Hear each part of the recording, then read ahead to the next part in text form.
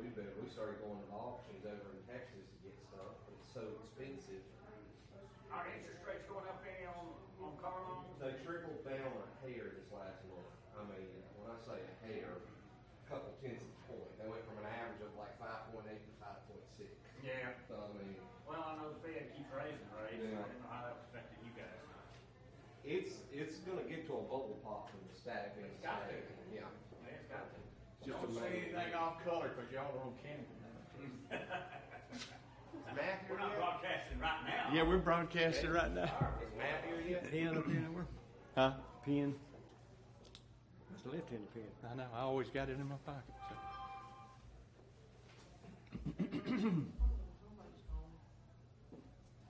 Yep, they turn this thing down. See if it's showing on the phone. See what it's showing. I'll go get there first. Sermon audio.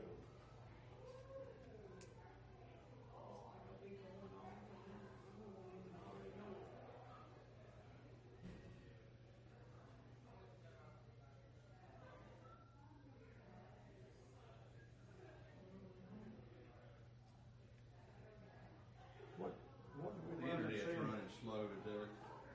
What did we wind up saying, putting on there for Brother Jimmy? Just make it out to the church and put down at the bottom Allah way relief.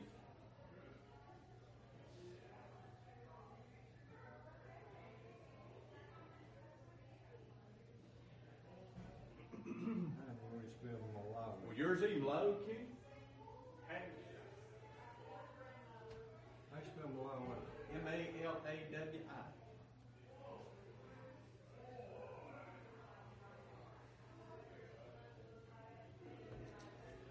Thank you.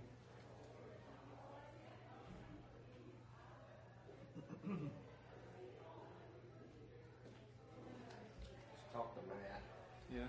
Oh, hey, little brother, where you at? We're backing up the driveway right now. I'm starting at 10:30. I know, I gotta wait on them to get ready. Just making sure. Making sure you get yeah, it's up. It's running. I can't get Facebook to load. Let's go look and see if it's running on Facebook. My Facebook is showing, but it's like it's behind. Well, it's about 30 seconds.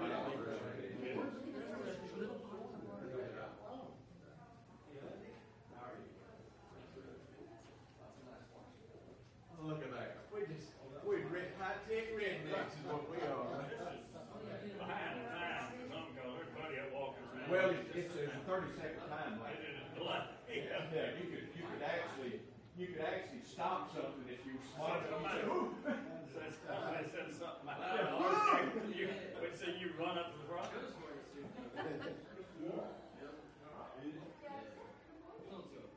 Oh, yeah. Hey.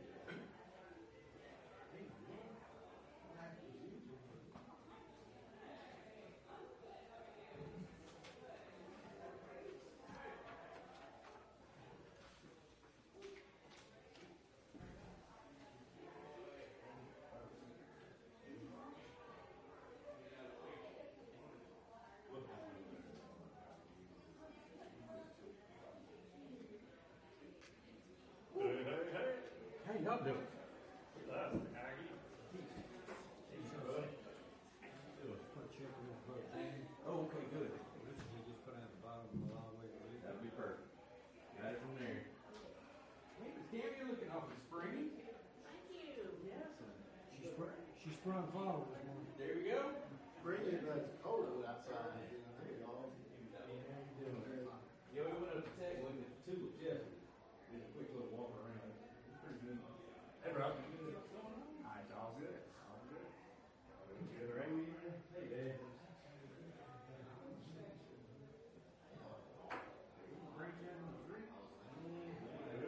Hey, cruise. Few extras with you this morning. Yeah. Maybe do some encouragement. There you go. We'll make room. We will make room. Oh, Good. But you.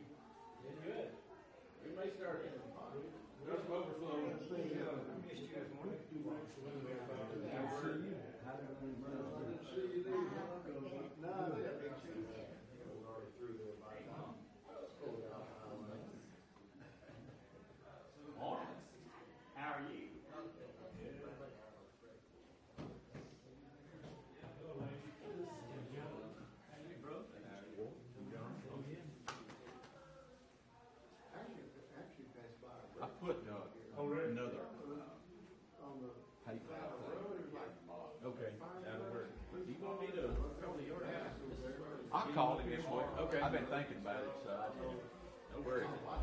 No worries. Is them triggers still using the pro when you pro?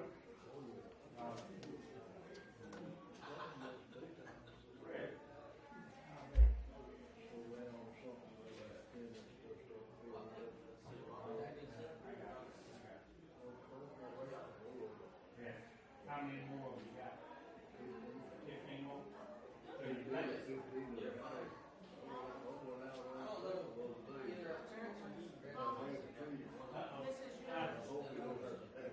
Yeah, yeah. That'll be another trip. Oh, yeah. Hey. What do you got there?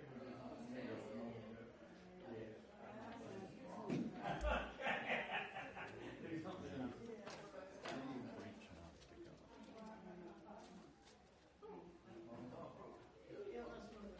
They went to my work last week, actually, the other day. Pretty good. You guys rather spend much time on a trip up and back for, you know, for the actual talking part of, 10 minutes for the nurse and talking and stuff. Where's that? Sit there about 30 minutes after the nurse, so, you know, that's all that and all that. And talk to me about this way. If I said, well, you know, 30 minutes for each one. Preached out of Ephesians since 2009. Yeah. Wow. Wow. Ephesians is pretty. I mean,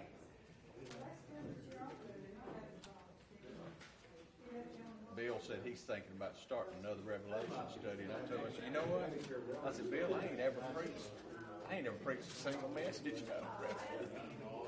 He's like, surely you preached on Revelations 5. I was like, no, I haven't. I was gonna say Ephesians. That's easy. That's almost like Romans. Think you've been there before.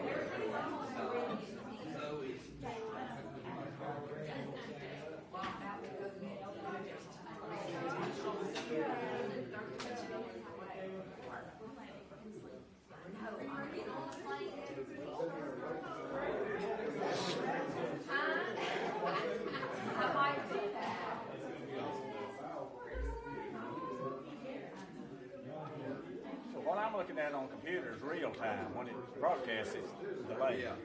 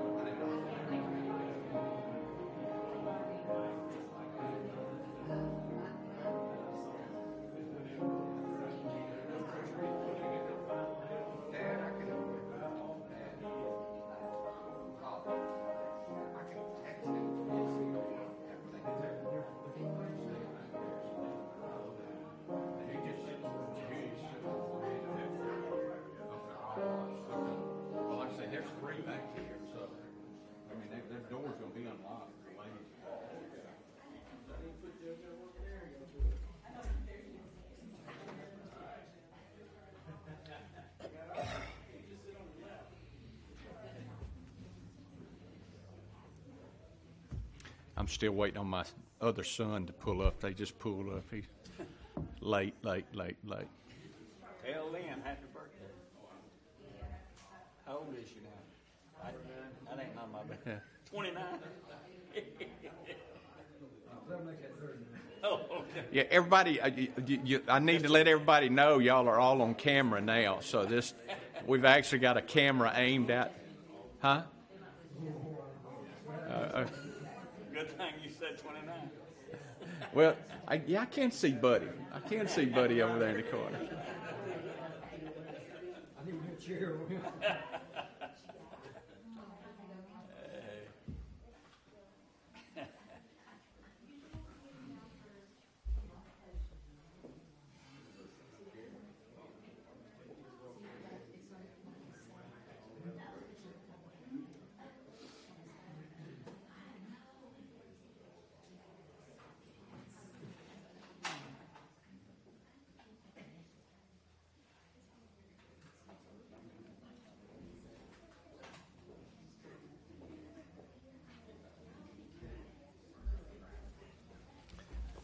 Does everybody have a bulletin?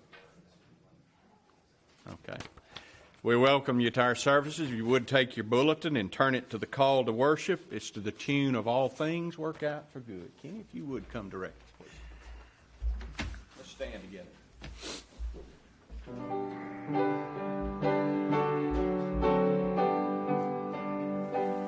Soon as I heard my Father say, "My children seek my grace," my heart replied without delay, "I'll seek my Father's face. I'll seek my Father's face. Let not thy face be hid from me, nor frown my soul away. God of my life, I fly to thee in a distressing day, in a distressing day.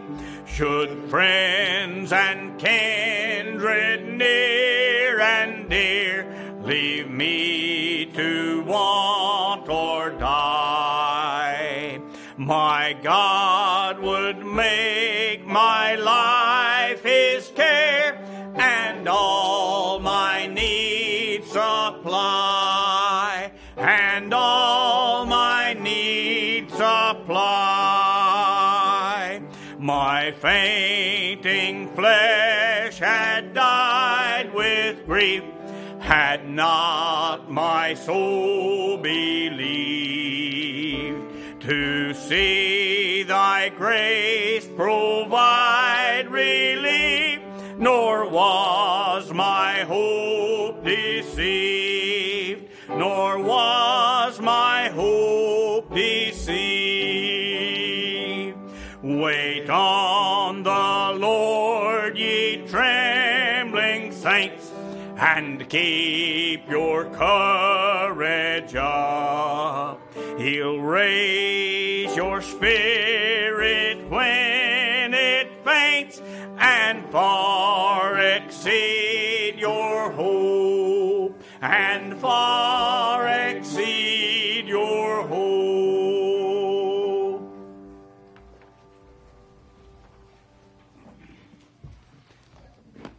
If you would take your Bible with me and turn to Matthew chapter 13. Matthew chapter 13.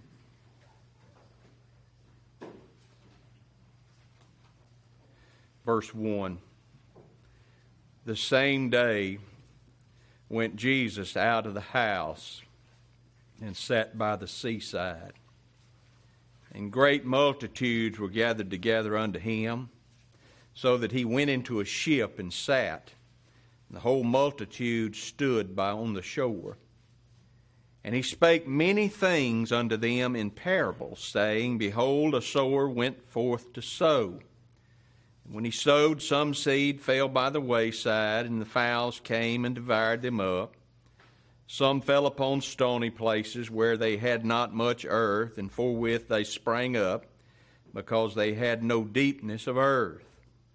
When the sun was up, they were scorched, and because they had no root, they withered away. And some fell among thorns, and the thorns sprang up and choked them. But others fell into good ground, and brought forth fruit, some 100-fold, some 60-fold, some 30-fold. Who hath ears to hear, let him hear. Now notice the disciples' response. The disciples came and said unto him, Why speakest thou unto them in parables? He answered and said unto them, Because it is given unto you to know the mysteries of the kingdom of heaven, but to them it is not given. For whosoever hath, to him shall be given. Whosoever hath, to him shall be given, and he shall have more abundance. But whosoever hath not, from him shall be taken away even that he hath.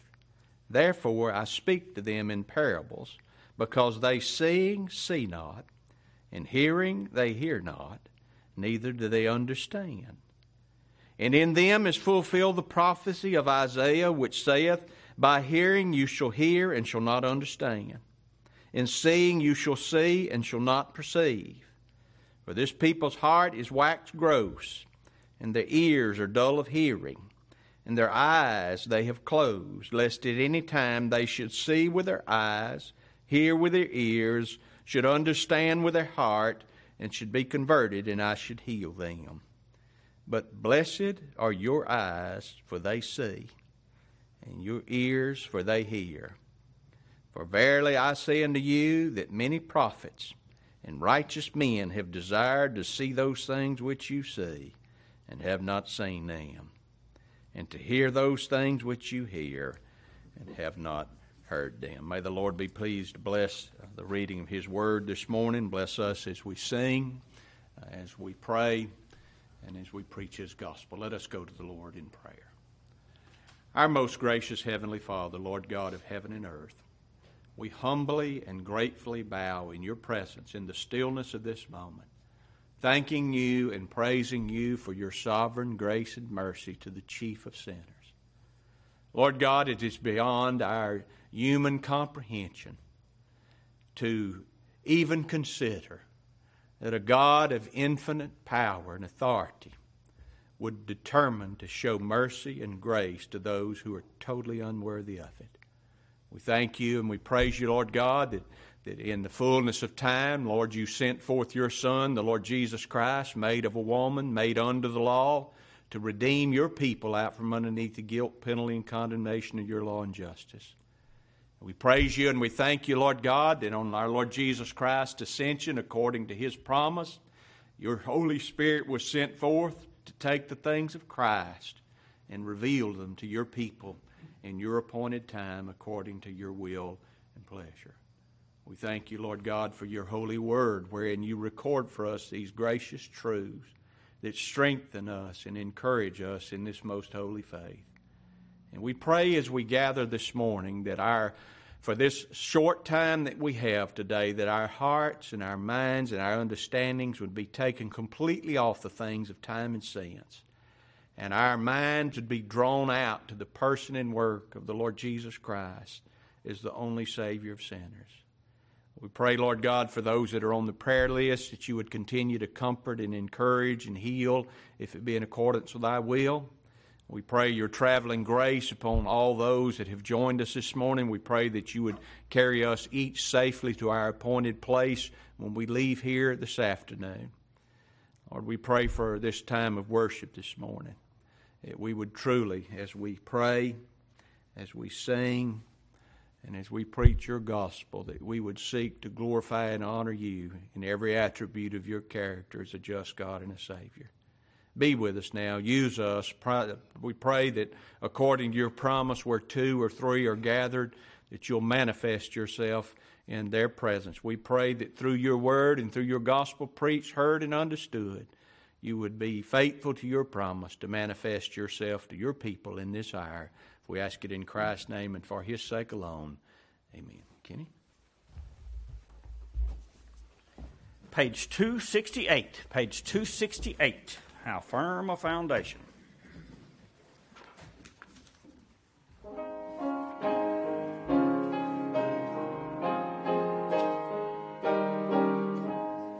How firm a foundation, ye saints of the Lord, is laid for your faith in his excellent word. What more can he say than to you he hath said?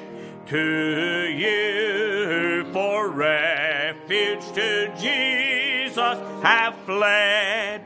Fear not, I am with thee, oh, be not dismayed, for I am thy God.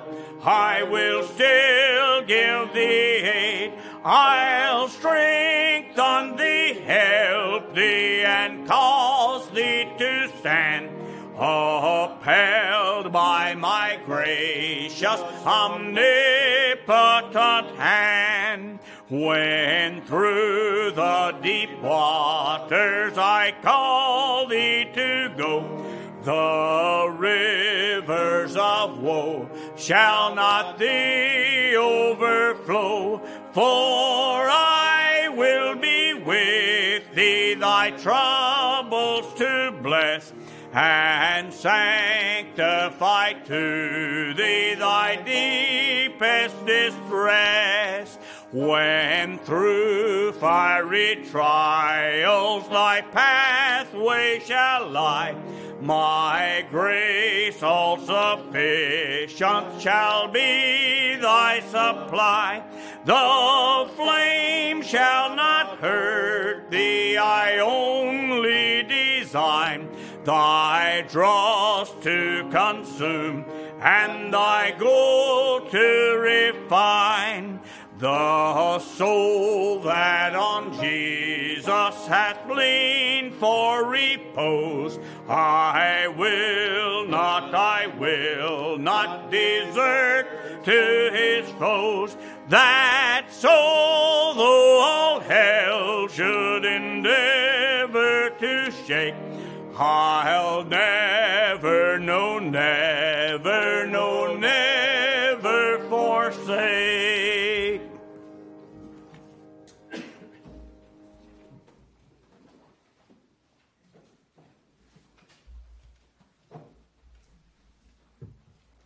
I hope Sherry Tidmore can see.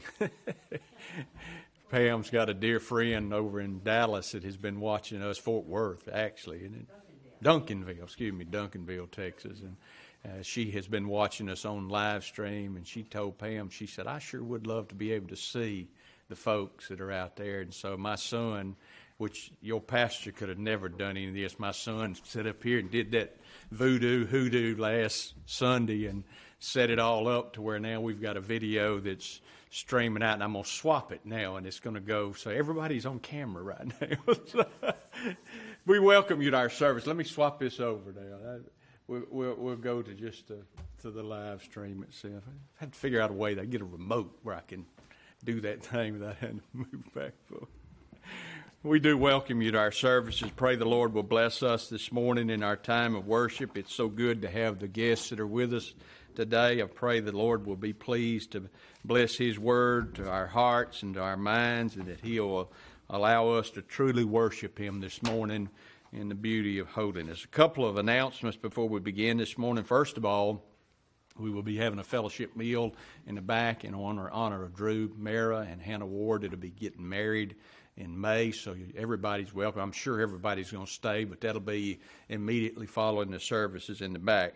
Also, I wanted to apologize to Isaac Ward. For the first time in a long time last week, I forgot somebody's birthday. Pam told me that Isaac told me it's his birthday. I said, it wasn't Isaac's birthday. She said, yes, it was Isaac's birthday. I said, I don't miss things like that. Cammie can tell you I miss everything like that because I had y'all turning your clocks backwards in the bulletin last week. So I do make a few mistakes, and I made one. So happy belated birthday to Isaac this morning.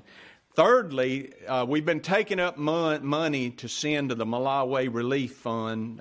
We're going to send it up to Brother Alan Ison in Isonville, Kentucky, for it to go into the fund for Brother James and them over in Malawi that are suffering through the famine that's going on over there. So far, we've taken up $1,860.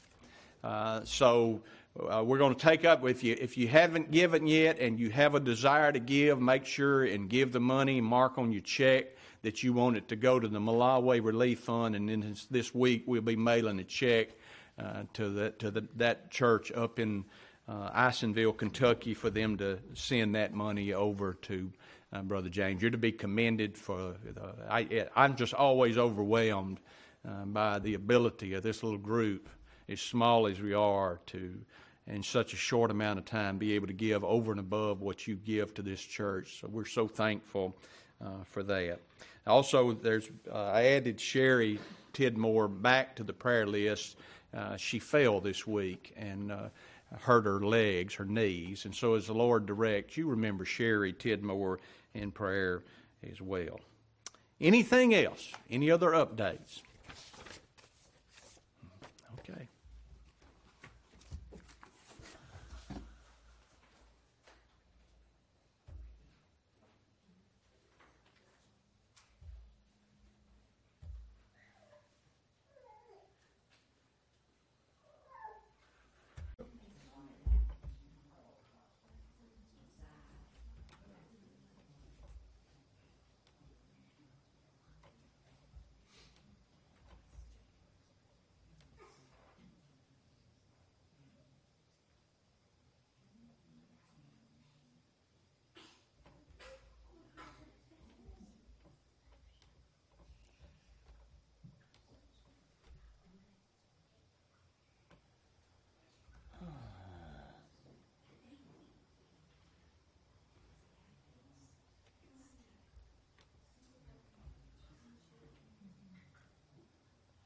Post this to.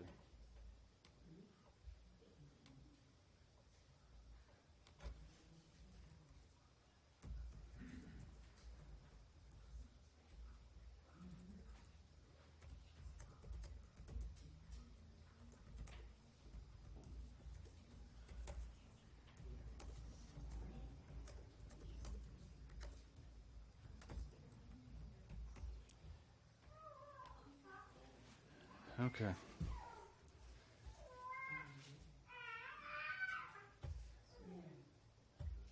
Oh boy, yes, back. Let me get my mind straight, because that blew my mind there. Well, I can't believe I did that. I don't think we're going to use this new technology anymore, Matt. There's too many things for this old man to try to remember. Take your Bible this morning and turn with me to Ephesians chapter 1. Ephesians chapter 1. I told Kenny this morning, the last time I preached from Ephesians, which I cannot believe, I think I've taught through it, but there's none of it out on sermon audio. The last time I preached from Ephesians was I actually found some recordings at the house, was back in 2006, 17 years ago. And I got these verses in my head. Actually, last Sunday afternoon when we got done, I was at the house and I sat down and wrote the introduction to this message last Sunday afternoon and last Monday morning, this Monday morning. I've entitled this message, The Gospel of Your Salvation. The Gospel of Your Salvation. I was sitting up here this morning before we began, and I wrote down this passage because it just popped into my head. And I try to keep up with everything that comes and goes in my own head. But Paul wrote to those at Corinth. He said, "For though I preach the gospel, I have nothing to glory of, for necessity is laid upon me. Yea, woe, judgment be unto me." Now listen, this is the Apostle Paul. "Judgment be on me if I preach not the gospel." This October will be 36 years that the Lord has allowed me to preach the gospel. And I'm grateful for it. For many years before that, I was involved in religion. I was moral. I was sincere. I was dedicated. I was committed. I was actually a deacon. And I was actually a quote-unquote, supposedly in my own mind, a gospel preacher, pastoring a little group about, 13 miles north of here. Thought I was preaching the gospel till I heard a message by a dear brother in Christ that is now gone to be with our Lord on 2 Corinthians chapter 5, verse 17 through 21, entitled, Do You Really Want to Know the Gospel?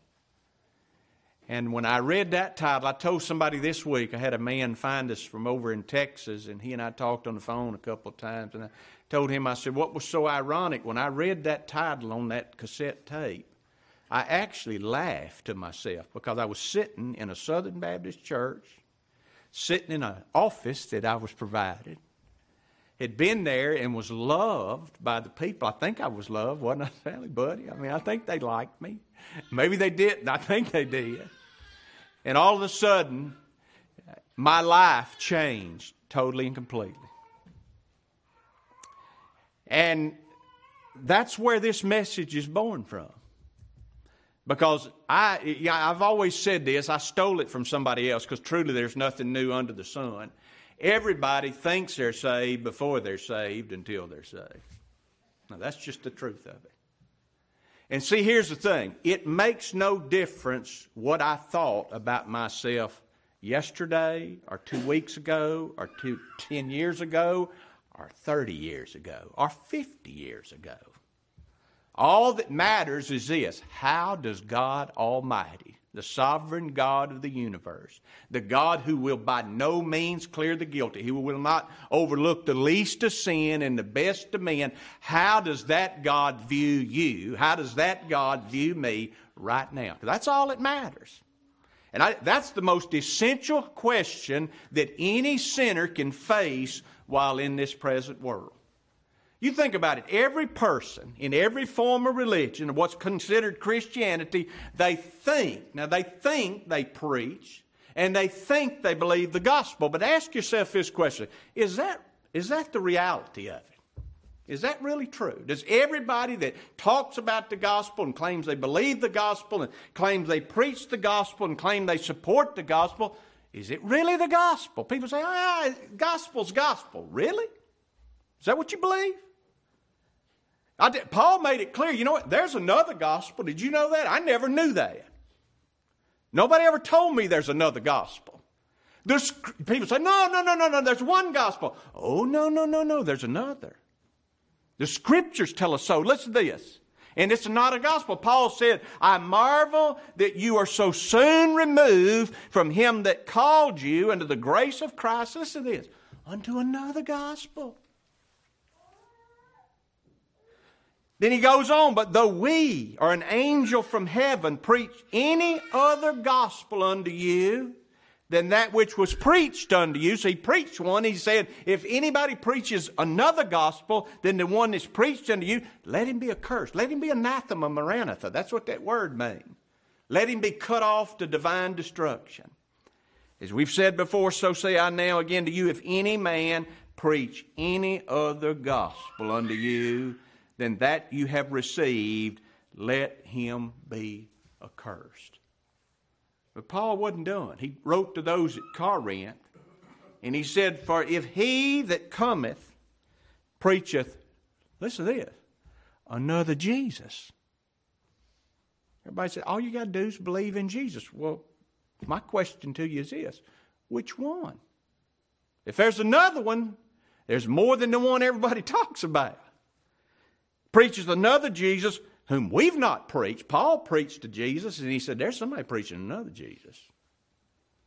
Or if you receive, listen to this, there's another Spirit which you've not received. Or here we go. Or another gospel which you have not accepted. And these words always cause me a lot of trouble. You might well bear with him. In other words, well, Pastor, what he's really saying is this, is if somebody's preaching something that's a little off, you just need to kind of put up with it. It's not what he's saying. It's not what he's saying. Listen to Young's little translation of this verse. For if indeed he who is coming doth preach another Jesus whom we did not preach, or another spirit you receive which you did not receive, or other good news, which that's what the gospel means. It means glad tidings of good things. Or other good news which you did not accept. Here's an actual translation. Were you bearing? You say, well, that doesn't clear it up. Well, let me try to clear it up for you. That last phrase, you might well bear with him, in the King James Version of the Bible, it's actually the same word repeated twice with a little paraphrase in between, which it means it's just one word. It's one word. And that phrase actually means you held up excellently. So if somebody, what does that mean to you? In other words, when this person came in, whoever they were, how noble they might have been, how held in such high respect by these people, if he came in, she came in, preached another gospel, another Jesus, he says, you know what true believers did? They did exactly what justified saints do. They gave no place to that heresy. They handled it excellently, Kenny. They stood steadfast in the gospel. Now listen to me. If there's indeed another Jesus and there's another gospel, and the Scriptures tell us there's both,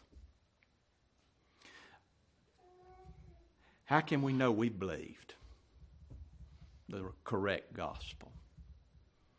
And how can we know that we're resting in the correct Jesus? See, everybody, I got friends and family just like you do. You say, you don't understand. I do understand. I've got friends and families all over that have accepted Jesus. And they're good folks. I don't question that good in the sense the way we look at men and women. But listen, do you not understand that?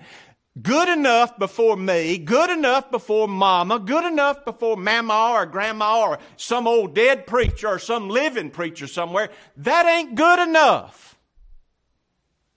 It always comes back down to this.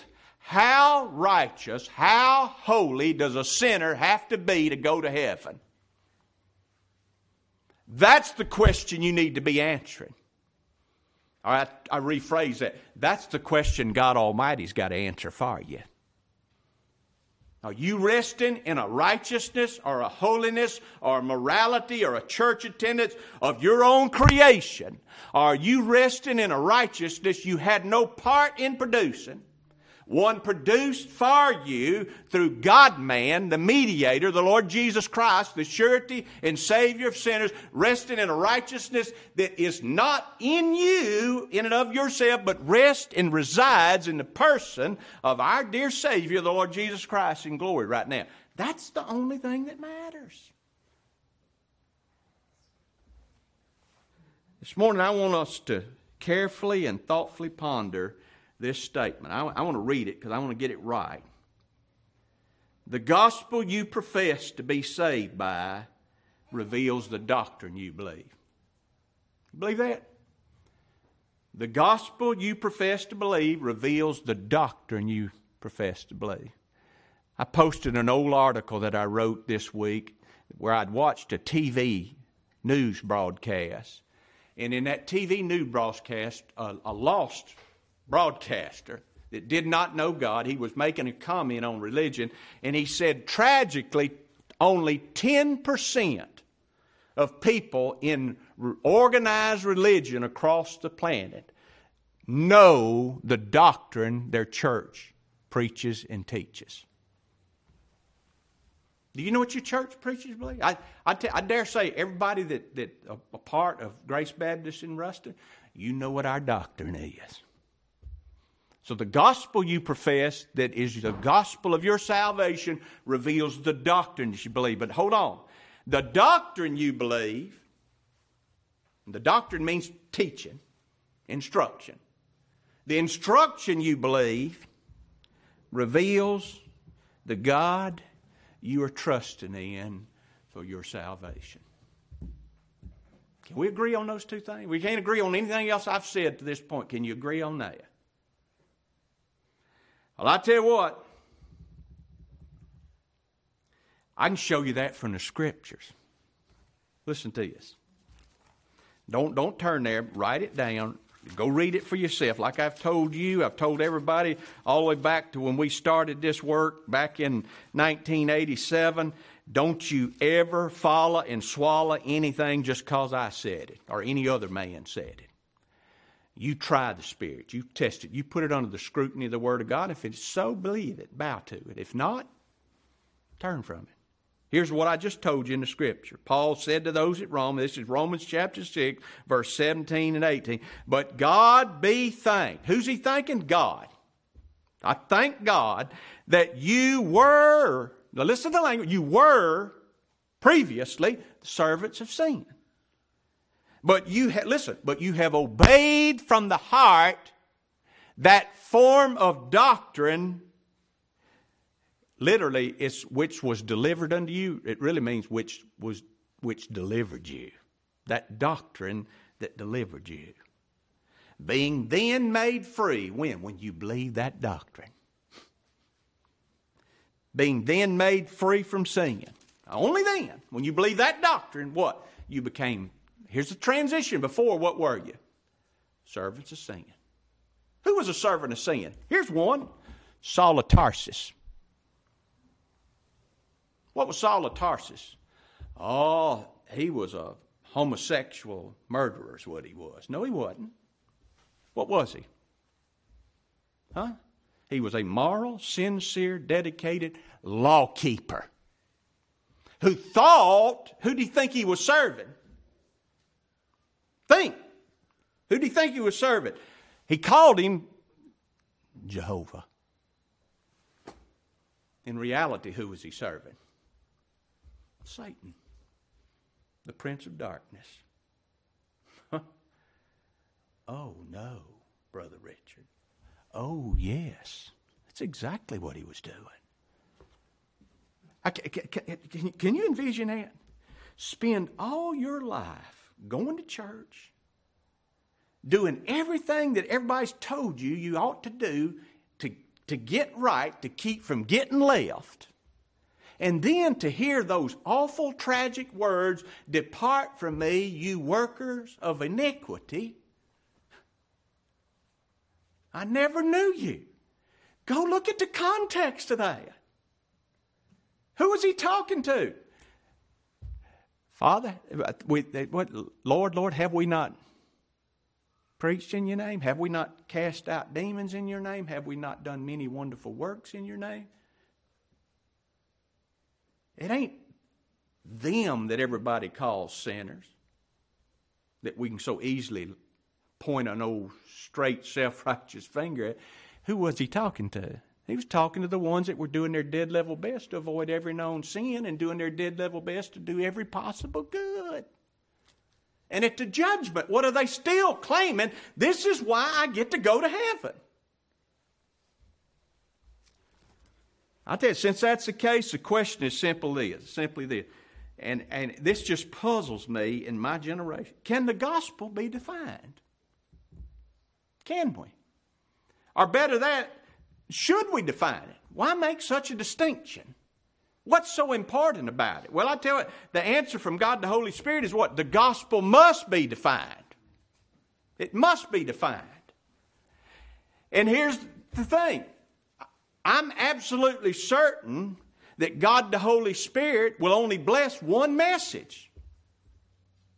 Which one? The gospel. However the Scriptures define the gospel, He's told us this is the message that must be preached. I find it interesting, the Holy Spirit, who's called a Spirit of truth 3 times by our Lord in John chapter 13 through chapter 6, He calls Him the Spirit of truth, not error. He does not use error. He doesn't get you saved in one way and then somehow later bring you to a knowledge of the truth. We're going to see that this morning. He uses this word, the Holy Spirit, the Spirit of truth. He uses the word of truth, the gospel of your salvation. How do we know? Listen to it. Paul wrote to those at Corinth, and he told them in 1 Corinthians chapter 1, verse 17, for Christ sent me not to baptize, but to preach the gospel. not with wisdom of words, lest the cross of Christ should be of none effect. For the preaching of the cross is to them that perish foolishness, but to us who are saved, what is the gospel? It's the power of God. It's the dynamite of God to bring us out of the darkness that we exist in by virtue of our oneness with our representative man, Adam. Now, knowing that God always uses the gospel, that's glad tidings of good news, to call His elect to true faith and true repentance. I want you to look at our text this morning here in Ephesians chapter 1 and notice how the apostle defines this specific message. Look at verse 13. We read starting verse 11. In whom also we have obtained an inheritance. Not trying to obtain it. What have we done? We have obtained an inheritance. There's a difference. I'm not hanging a carrot in front of you and putting you on a treadmill and telling you, go after the carrot. I'm telling you, somebody, Christ, by His person, by His work, by His obedience unto death, He's obtained an inheritance. Hebrews tells us it's an eternal inheritance. Look at this language now. Being predestinated, according to the purpose of Him who worketh all things after the counsel of His own will. How does He work all things? After the counsel. Well, what about my will? Well, your will has got a big obstacle in front of it. It's His will. He does everything according to the counsel of His own. Yours does not override His. It doesn't. Look, here we go. That we should be to the praise of the glory of His grace, who first trusted in Christ, and whom you also trusted is in italics, so it was not in the original, in whom you also, after that you heard the word of truth. Here's where I got the title of this message from. After that you heard the word of truth, the gospel of your salvation, in whom you also trusted. After that you believed. You were sealed with that Holy Spirit of promise. Now look up here and listen to me, because I know people say, "You gonna use words on us like predestinated?" It's in the book. Not saying nothing more, nothing less than what's written down in this book. And when God the Holy Spirit moved the Apostle Paul to write this Ephesian letter, who was he writing to? He was writing to Gentiles who had been pagan idolaters. And he wasn't writing to them now a thesis that can only be understood and appreciated and accepted and believed in by theologians. I tell you what, when you think about it, most preachers in my day, most men and women in my day, they either deny or despise or ignore this very truth, being predestinated according to the purpose of Him that worketh all things after the counsel of His own will. I tell you what, I got rid of all of them years ago, but I used to have, I had almost $4,000 worth of books on my shelf at the house. Spent us into poverty buying books. And before I got rid of them, one of the things I noticed when it came to controversial passages like these that we're going to look at this morning, they didn't have nothing to say. Because you can't tell somebody about something that you don't know. One that they really avoid, you go read all their commentaries, they'll write books, volumes of material on Romans chapter 1 through Romans chapter 7. But when they get to Romans chapter 8, Romans chapter 9, 10, and 11, where it uses the same language Paul uses in this text, they write like one sentence. Because it goes contrary to everything else that they've ever said, hoped, or believed in. If you go and read all of Paul's epistles, I challenge you. Go read all of Peter's epistles. Go read James' epistles. Read 1st, 2nd, 3rd John. Read all. Every one of them present the same essential gospel truth. What do they present? That God is absolutely sovereign in this matter of salvation. Even when Paul wrote to that young preacher Timothy, and I told Pam, she read this sermon before I preached it. Don't blame her for it being long. It's me. She read this sermon. Here's the whole gospel in two verses. This young preacher, telling a young preacher, this is what you preach, Timothy. Wouldn't that be important if the Apostle Paul writes you and says, Peter, this is what you need to preach? I'd say that's what I need to preach, right? Listen to it. Who hath saved us? Who did the saving? God did. Who hath saved us and called us. That word means summons. It also means to give a name to bestow a name on. It's like when I'm married. It don't happen. A lot of people, I guess you're going to probably change your name to Mara. But my wife was a McCormick. When she married me, what did she take? She is no longer Pam McCormick. She's Pam McCormick who? Warmack. She's taken my name. What is God? He's named us. He's given us His name. What's His name? What's my name? Jehovah Sitkanu, the Lord our righteousness. That's the name He's given to me. He's given me a righteousness that I do not deserve. I cannot merit. I cannot maintain. One that's just freely bestowed, given to me. And that's what He's telling this young man to preach. He saved us and called us with what? A holy calling. Listen to this, and this is where this religious world runs aground. Not according to our works. You hear that? Not according to our work, but according to His own purpose and grace, which was given us in Christ Jesus before the foundation of the world, but is now made manifest. It's revealed. How is this revealed?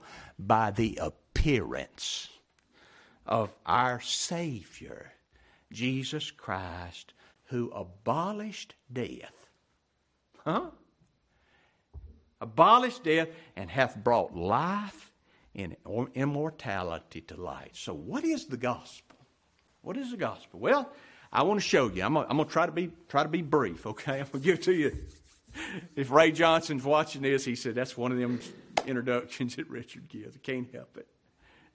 In these first 14 verses of Ephesians, the Holy Spirit by the Apostle Paul clearly and systematically sets forth the gospel that must be preached and must be heard by every elect sinner.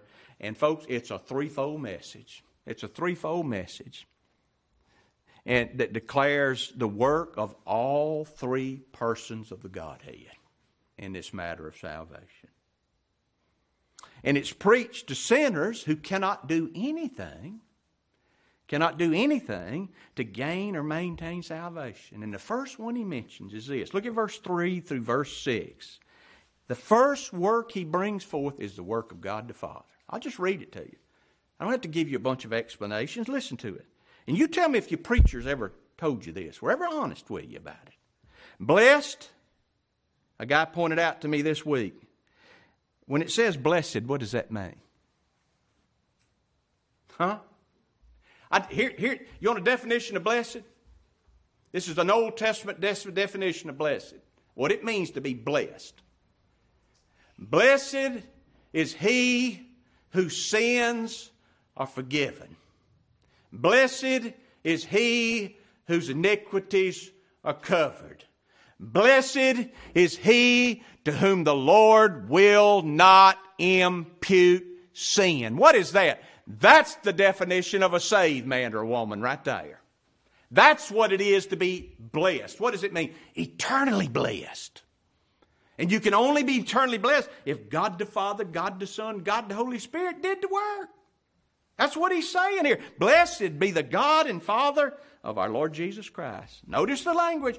Who hath blessed us. You see, past tense.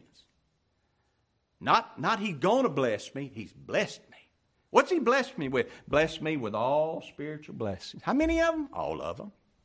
Justification, sanctification, glorification, regeneration and conversion, keeping, sealing. But here's the kicker. Where's all those blessings at? Not in church attendance, in Christ. You see that?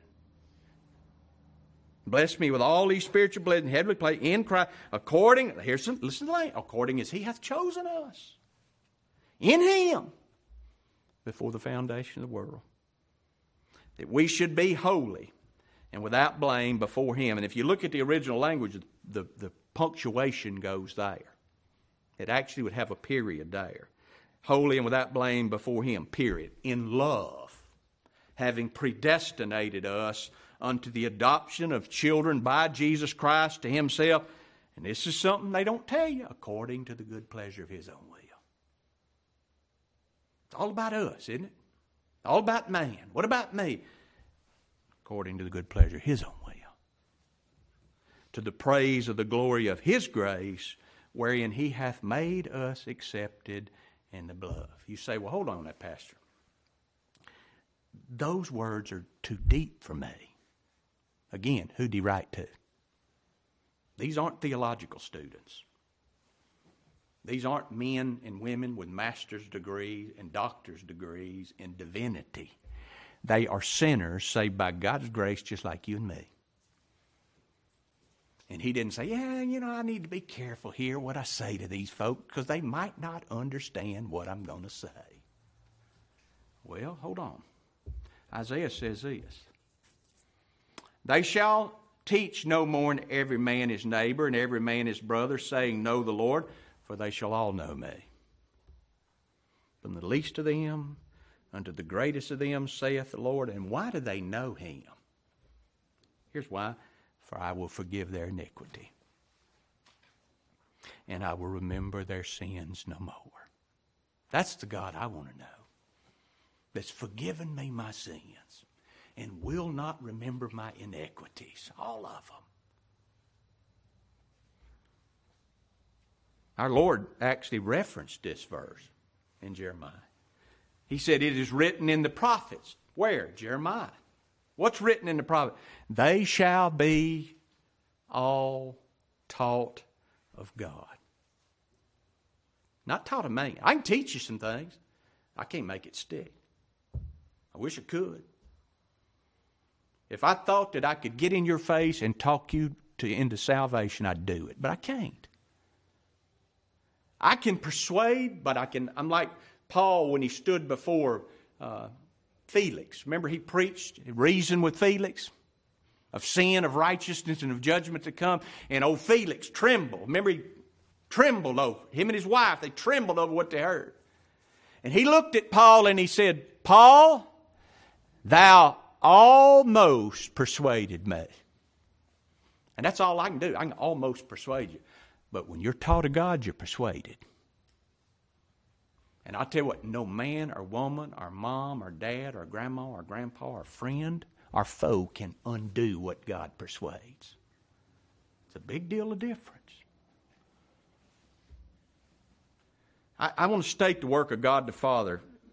I'll just give it to you in one sentence. Before the foundation of the world, God the Father, according to His own sovereign will and purpose, chose a multitude of sinners before they had done any good or any evil.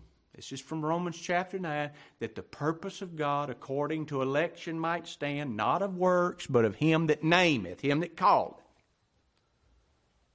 He chose that multitude of sinners out of a fallen race in Adam and gave them to His Son, the Lord Jesus Christ, their surety, their substitute, their mediator, their redeemer, their Savior. That's the work of God the Father. He chose. Absolute first cause of everything that happens on this planet. The purpose of God the Father. Brings us to the second one. Look at verse 7 through 11. This is the work of God the Son, in whom we have redemption through His blood, the forgiveness of sins. See that? He's not done something so you can get forgiven. we have obtained in Christ what? The forgiveness of sin. How? What did it take? Through His blood. Not my works. Not by works of righteousness I've done. Huh? Through His blood. That's the only thing that can put away sin. The blood. Wherein He hath abounded toward us. And here, load it. What's He abounded to us in? Read it for yourself. All wisdom and prudence. Notice this. Having made known unto us the mystery of His will. That's why I read to you Matthew chapter 13. Remember the apostles? Why, Lord, do you speak in parables to them? What did our Lord say? It's given to you to know the mysteries of the kingdom of heaven, but to them what? It's not given. That's not fair. Take that up with God. Because He's working all things after the counsel of His own will. You can rail against it and hate it all you want. It again, having made known unto us the mystery of His will according to His good pleasure, which He hath purposed in Himself, that in the dispensation of the fullness of times He might gather together in one all things in Christ, both which are in heaven and in earth, which are on the earth, even in Him, in whom also, in this person, the Lord Jesus Christ, we have obtained an inheritance, being predestinated according to the purpose of Him that worketh all things according to the counsel of His own will. Before there was ever a sinner, there stood a Savior. That's why God didn't obliterate this thing when Adam fell. There was a purpose behind it all.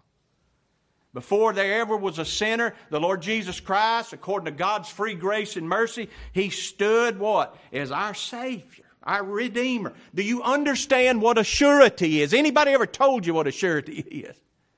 Is a surety even in the Scripture? Is that important?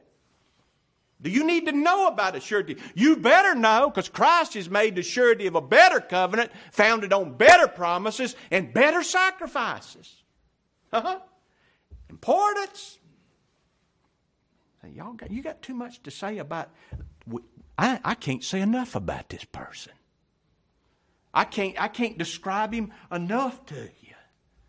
See, before Adam ever fell in that garden, the Lord Jesus Christ stood as our representative, and what fell on Him? That broken law, that curse that I deserve, fell on Him. Totally and completely.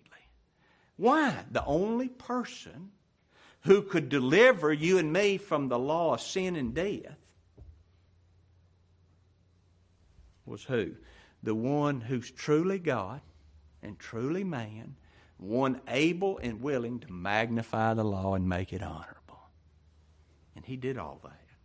Therefore, if any man be in Christ, new creature. If you're in Christ, new creature. We read a moment ago, we're blessed with all spiritual blessings where? In Christ. Old things are passed away. What? Judgment, condemnation, alienation, separation. All passed away in Christ. All things are become new. What? I'm justified, sanctified, in the person of Christ, glorified. And all things are of God who hath reconciled us to Himself by Jesus. He hath reconciled. That's the language of the Scriptures. How did He reconcile us to Himself? By Jesus Christ, and He's given to us the ministry of reconciliation, to wit, that is to say that God was in Christ, listen, reconciling the world to Himself. Not attempting, reconciling. How does He reconcile them? Not imputing their trespasses to them. Folks, somebody out there is not going to have that word imputed. That's a scriptural verse, scriptural word, imputed. Somebody is not going to have sin charged to them.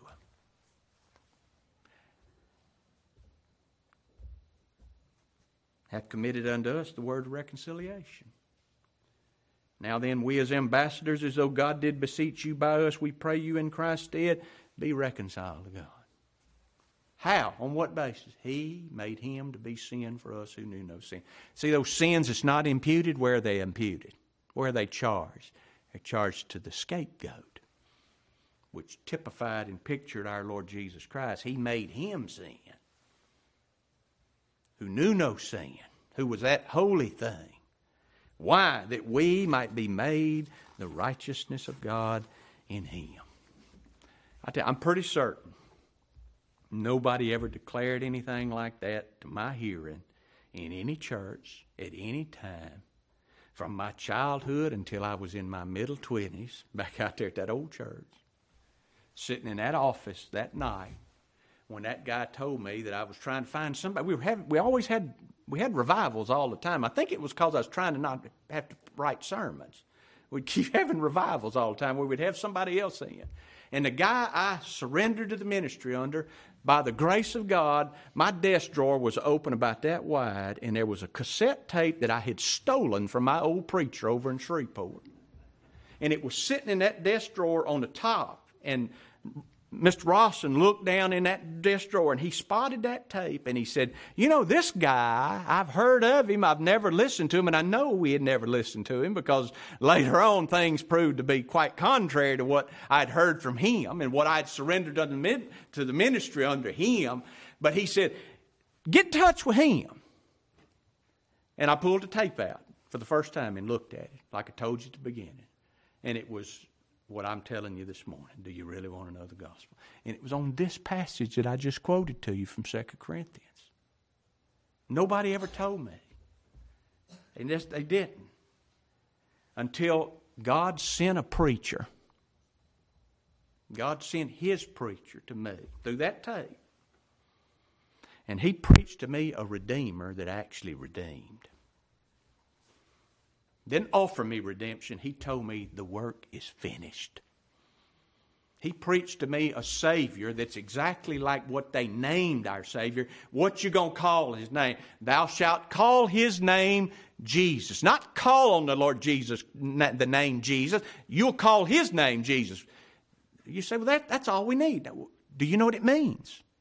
Do you know what Jesus means? Jehovah our Savior. That's why... He's not trying to save, he's saved. He preached to me a God who justifies the ungodly. And for the first time ever in my life when I listened to that message, I saw myself as ungodly. I was a preacher. And I thought, in that moment I saw, woe, I was like Isaiah, woe is me, I'm undone. I'm an unclean man. My stars, you preach. I was an unclean, I was a leper. Why? I saw I didn't have this righteousness. I was without hope. Brings us to the third one. God the Holy Spirit. Look at verse 12 through 14. That we should be to the praise of his glory, who first trusted in Christ, in whom you also trusted after that you heard the word of truth, the gospel of your salvation, and whom you also, after that you believe, you were sealed with that Holy Spirit of promise, which is the earnest. That word earnest is means a down payment of our inheritance until the redemption of the purchased possession unto the praise of his glory. Now, while it's true that all God's elect will and must believe on the Lord Jesus Christ, and we all have, our faith is not the cause of our salvation. It's not the cause of these great spiritual blessings and our predestination. God didn't look down through time and see me doing one thing, and then based on what he saw me doing, that's how that's a God that's not infinite in knowledge. It's all knowing. He doesn't have to gain knowledge. He purposed it, all of it. But here's the thing. Our faith, what is it? It's the fruit and the effect of what God the Father chose and what Christ the Son redeemed. And it's the fruit and the effect of the sealing work of God the Holy Spirit. So what's the work of God the Holy Spirit? God the Holy Spirit in time, in each successive generation, through the preaching of the gospel, he regenerates, he converts, and He seals every one of those God the Father chose, that Christ the Son redeemed at Calvary. Every single solitary one of them. And listen to me, the Holy Spirit's work is as essential to the elect's salvation as the work of God the Father and God the Son. Remember what He told Nicodemus? You must be born again twice. And He told him at the end of that, you must be born again twice. He told him this concerning the Spirit.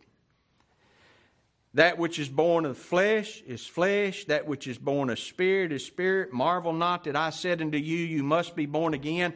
The wind blows where it lists, and you hear the sound thereof, but canst not tell whence it cometh or where it goes. Neither so is everyone that is born of the Spirit. It's a miracle of God's grace.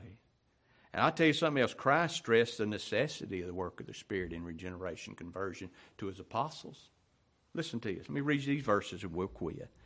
And I pray the Father, this is our Lord, I will pray the Father, and He shall give you another Comforter, that He may abide with you forever, the Spirit of truth. Huh? He's going to give us the Spirit of truth. I know Romans says that if any man has not the Spirit of God, none he is. Whom the world cannot receive. Man by nature cannot receive this Spirit, because it seeth Him not, neither knoweth Him, but I know Him, for He dwelleth with you and shall be in you. I will not leave you comfortless, I will come to you. He said again, but the Comforter, which is the Holy Ghost, whom the Father will send in my name, He will teach you all things and bring all things to your remembrance. What's He going to bring? Whatsoever I've said to you. Doesn't come up with His own work. He talks about what Christ spoke. And then once more, nevertheless I tell you the truth. It is expedient for you that I go away, for if I go not away, the Comforter will not come unto you. But if I depart, I will send Him unto you, and when He is come, He will reprove the world of sin, and of righteousness, and of judgment. Of sin, because you believe not on me. Of righteousness, because I go to the Father, and you see me no more. Of judgment, because the prince of this world is judged. I have yet many things to say unto you, but you cannot bear them now. Howbeit, when He, the Spirit of truth, is come, and I'm thankful for this, He will guide you into all truth. For He will not speak of Himself, but whatsoever He shall hear, that shall He speak, and He will show you things to come. He shall glorify me. For He shall receive of mine, and shall show it unto you. Folks, that's the gospel of your salvation. Pure and simple. That's the word of truth. It's not mean-spirited, and I hope I don't come across as snide. I truly have a genuine concern for men and women's souls. I have for 37 years, almost. And that's what's got to be preached out. Listen, if it's not to be preached out, why did He write it in Ephesians chapter 1? Why did He write it in Romans chapter 8, 9, and 10? Why did He write that to tell that young man Timothy? If that's not what we're supposed to preach, why write it down? If it's too complicated, if it's of no value, why put it in the book? Why write it down for our nurture and for our admonition? And I tell you what, this truth alone, this gives glory to God. Because what? It's His word. It's His salvation. And it directs men and women's minds to Christ's blood, and His righteousness alone is their only hope and cause of salvation. And I'll say this, and I promise I'm shutting up now. To deny this, or to dismiss this, or to despise these glorious truths clearly set forth in God's Word shows a sinner at this particular time to be unregenerate, ignorant of the righteousness and hope that's found in Christ Jesus, and still in your mind right now, you know what you are? You're an enemy by wicked works. What's the wicked works? Going about to establish a righteousness. Trying your dead level best to get to heaven based on what you've done. Unable to see, unable to rest, hope in Christ and His righteousness and God's grace and mercy alone as your only hope and cause of salvation. Seeing that you don't have, and you hadn't been given the gift of faith. For by grace are you saved through faith. And that not of yourself. What's not of yourself? Faith. If you're an English major, look it up for yourself. Not of works, lest any man should boast. But we are his workmanship, created in Christ Jesus. Already created. Any hand thee in Christ, new creature. Created in Christ Jesus unto good works, listen, which God hath before of old ordained it will perform. I pray the Lord will bless that to your heart, mind, and understanding. Let's stand together and we'll be dismissed. Kenny, if you would lead us in a prayer to close us and for the food in the back, please. Father in heaven, Almighty God, Lord, we're thankful to have this opportunity to be here together to meet with these brethren, Lord, like precious faith, to hear your glorious gospel proclaimed.